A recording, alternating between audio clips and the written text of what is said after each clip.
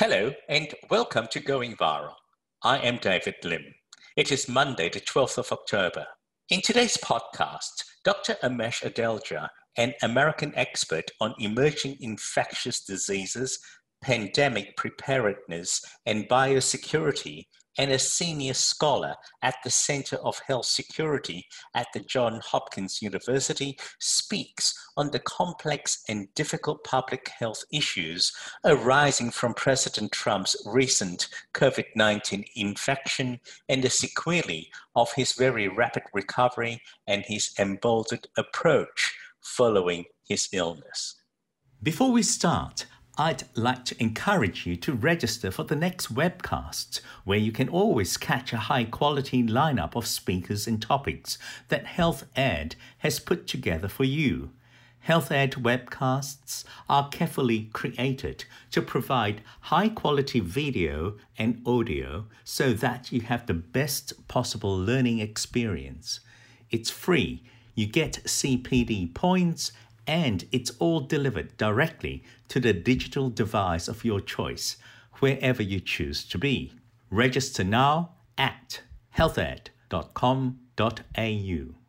You can listen to these podcasts on the Health Ed website, or you can download the Health Ed app and access many other learning resources as well. Dr. Amesh Adalja, could you tell us a bit about yourself, please?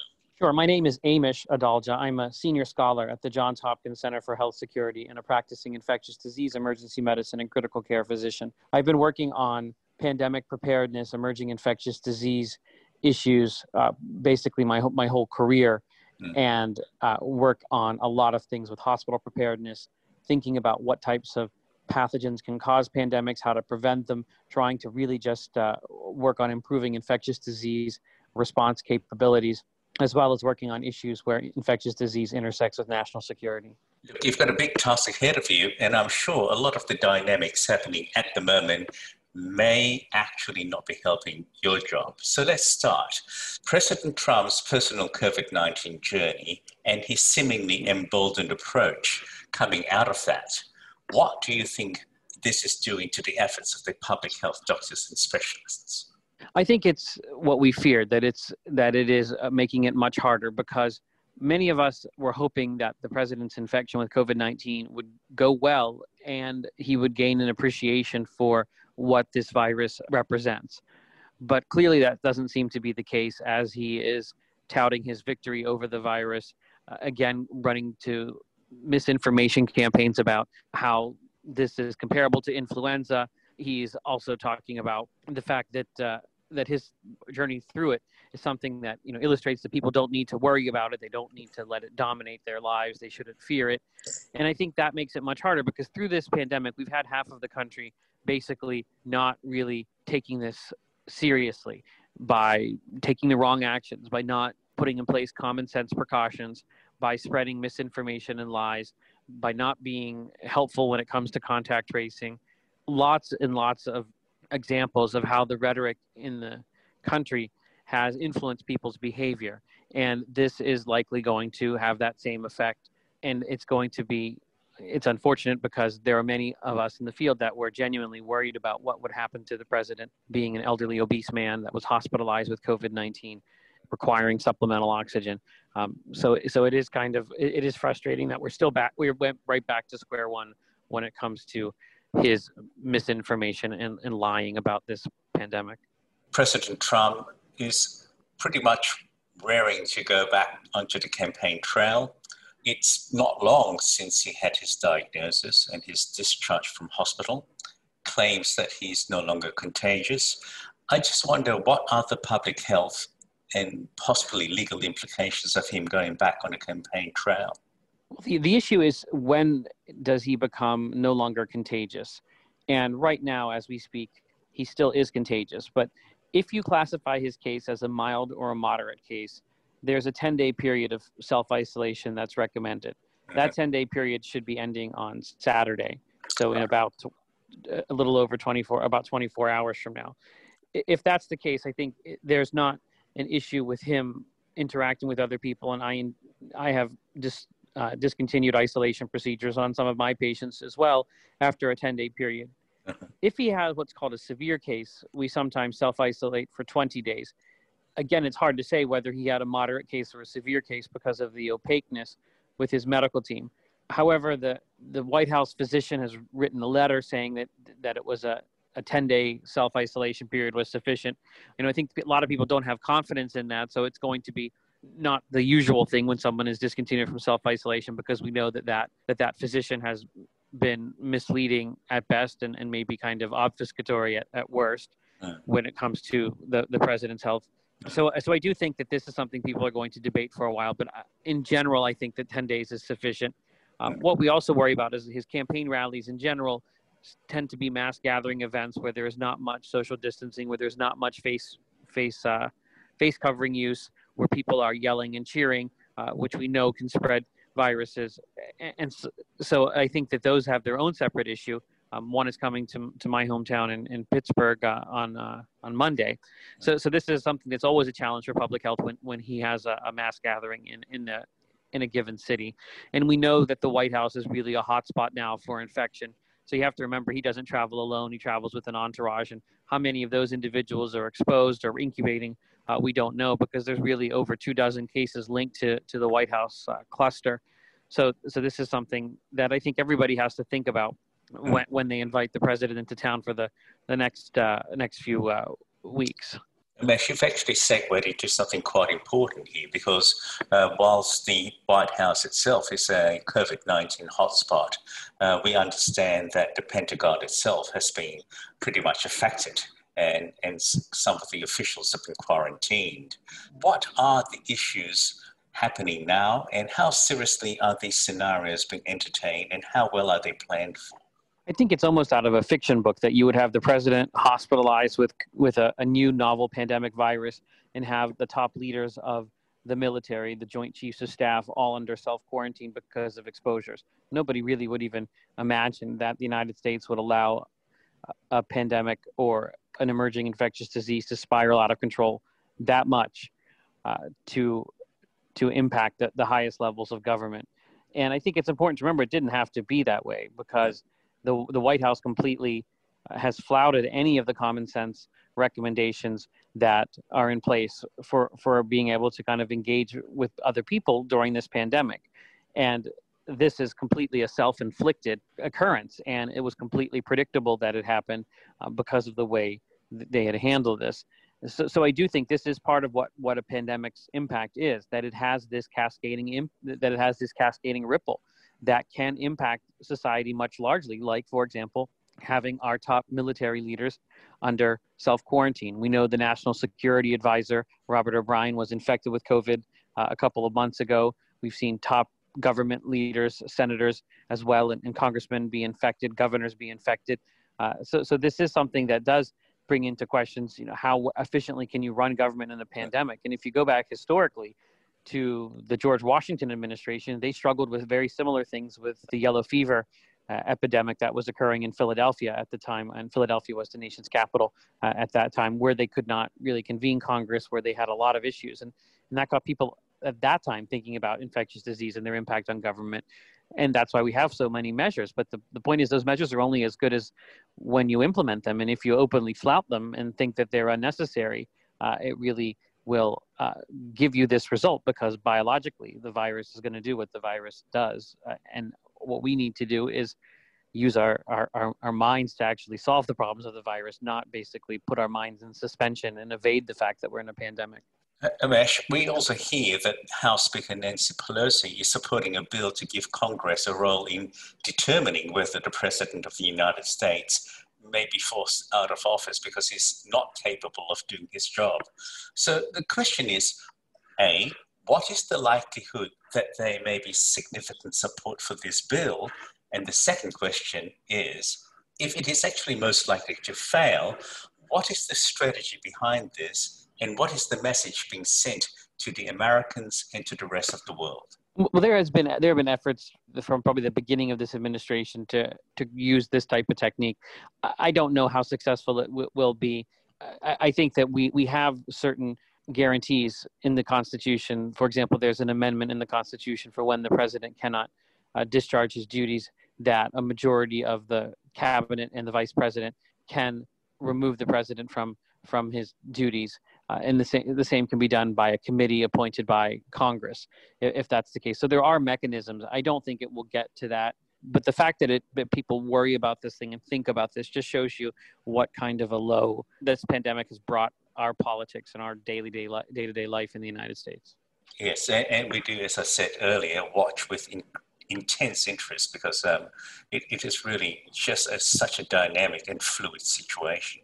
Moving on to a different question now, Amesh. What do you make of the Great Barrington Declaration? I wonder, is it gaining traction in America?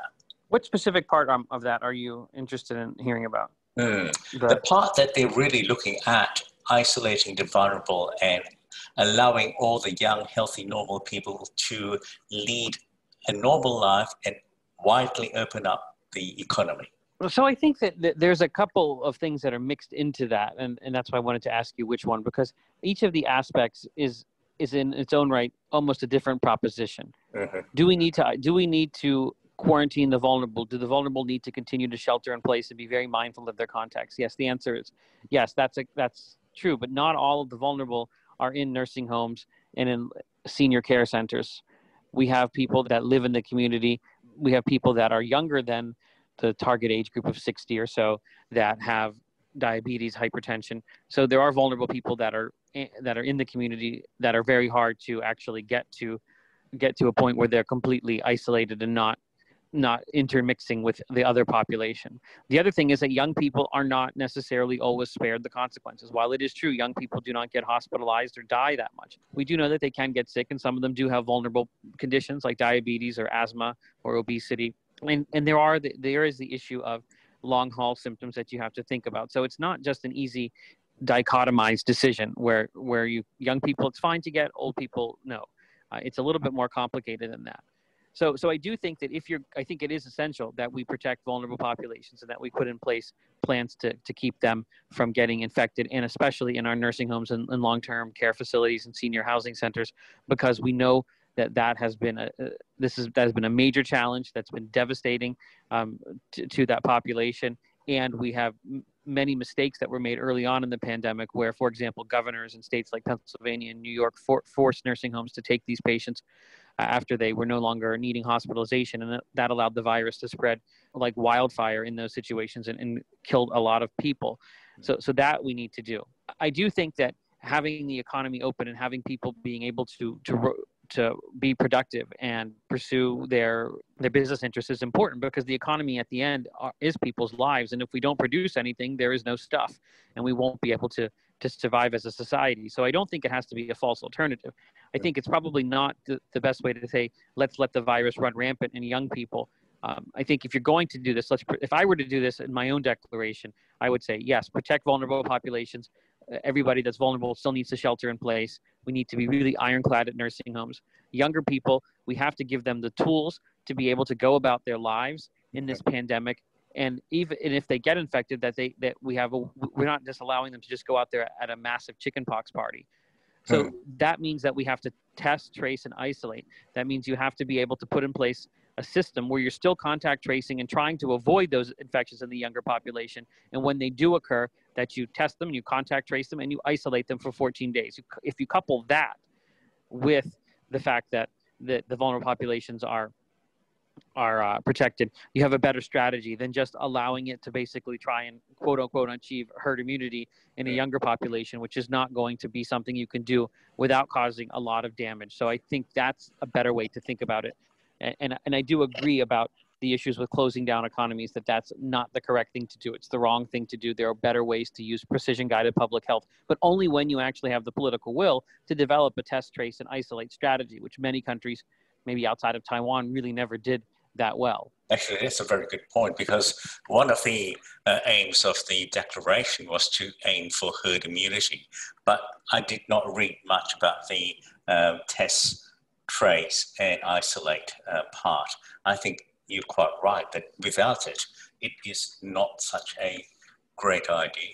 Yes, there's going to be a lot of collateral damage when you do that. And I think it's not something that's out of reach to do testing, tracing, and isolating. It's just in the United States, there's been a horrible job basically since January at trying to build this capacity, because now in October, we still have testing shortages. We still have long waits. We still have long turnaround times. So this is something that we have failed miserably at executing from the very beginning. And there's not even the political will to fix it, because again, hear the president's rhetoric: if you test more, you'll find more cases, and we don't want to run up the scoreboard. And the other side of the coin too, Umesh, is that the leaders of many countries throughout the world have been really holding up the vaccines as if it's just going to happen very shortly, and also as if it's going to be both very safe and highly effective. However, from what I hear, none of that may be true. It's probably not going to be soon, and we have no idea about its efficacy, and therefore we are not even sure how well global economies can open up. My question is, how do you think the American people will feel when the reality is that the vaccines are not the silver bullet? I think there's going to be some disappointment, because there has been some misunderstanding about how vaccines will actually operate, at least the first generation vaccines. So I do think we're going to need to do a lot of public health detailing and speak to the American public about what these vaccines can and can't do and when they can expect them. I do think, though, that the first generation vaccines are going to significantly tame this virus, meaning that while they might not be providing sterilizing immunity the way the measles vaccine does, they are likely to prevent you from getting into trouble with this virus. So if you're vaccinated, you may be much less likely to be hospitalized, much less likely to die from the virus. And that's going to be a huge value, because that will change the risk perception and how people think about this. Because if there is something that can lessen the morbidity and mortality, even if it doesn't prevent infections completely, I think that makes it a much easier prospect to go back to some semblance of normal life. But I think it will probably take a second generation vaccine, something maybe that's at the back of the pack, that's more traditional, that ends up winning the day in the end and becoming the childhood vaccine that everybody now gets. Because what we'll need then is a vaccine that prevents infection and decreases the force of infection, and that may take some time.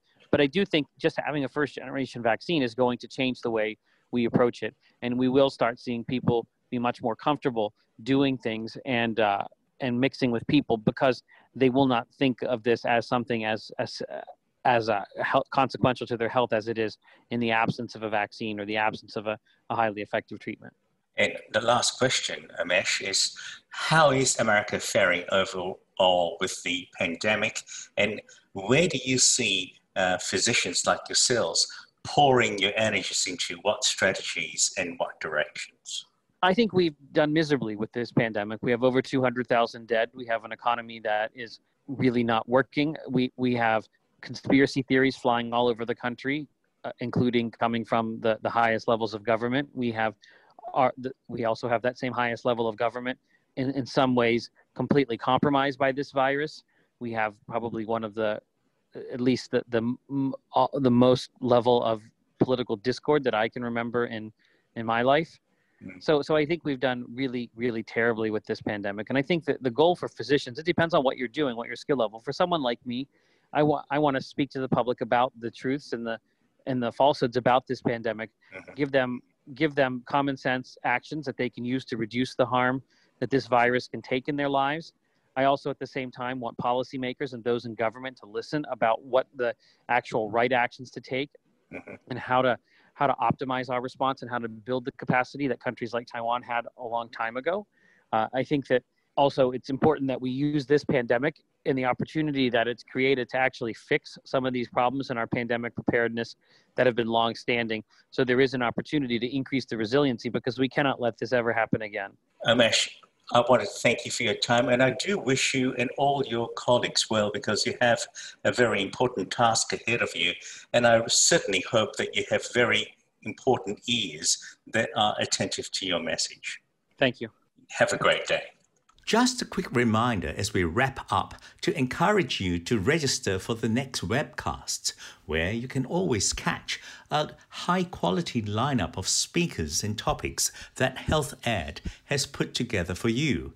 Health Ed webcasts are carefully created to provide high-quality video and audio so that you have the best possible learning experience. It's free. You get CPD points, and it's all delivered directly to the digital device of your choice, wherever you choose to be. Register now at healthed.com.au. You can claim RACGP CPD points for listening to this podcast using the self-claim option. Log into your account on the RACGP website, go to the CPD section and click on self-claim.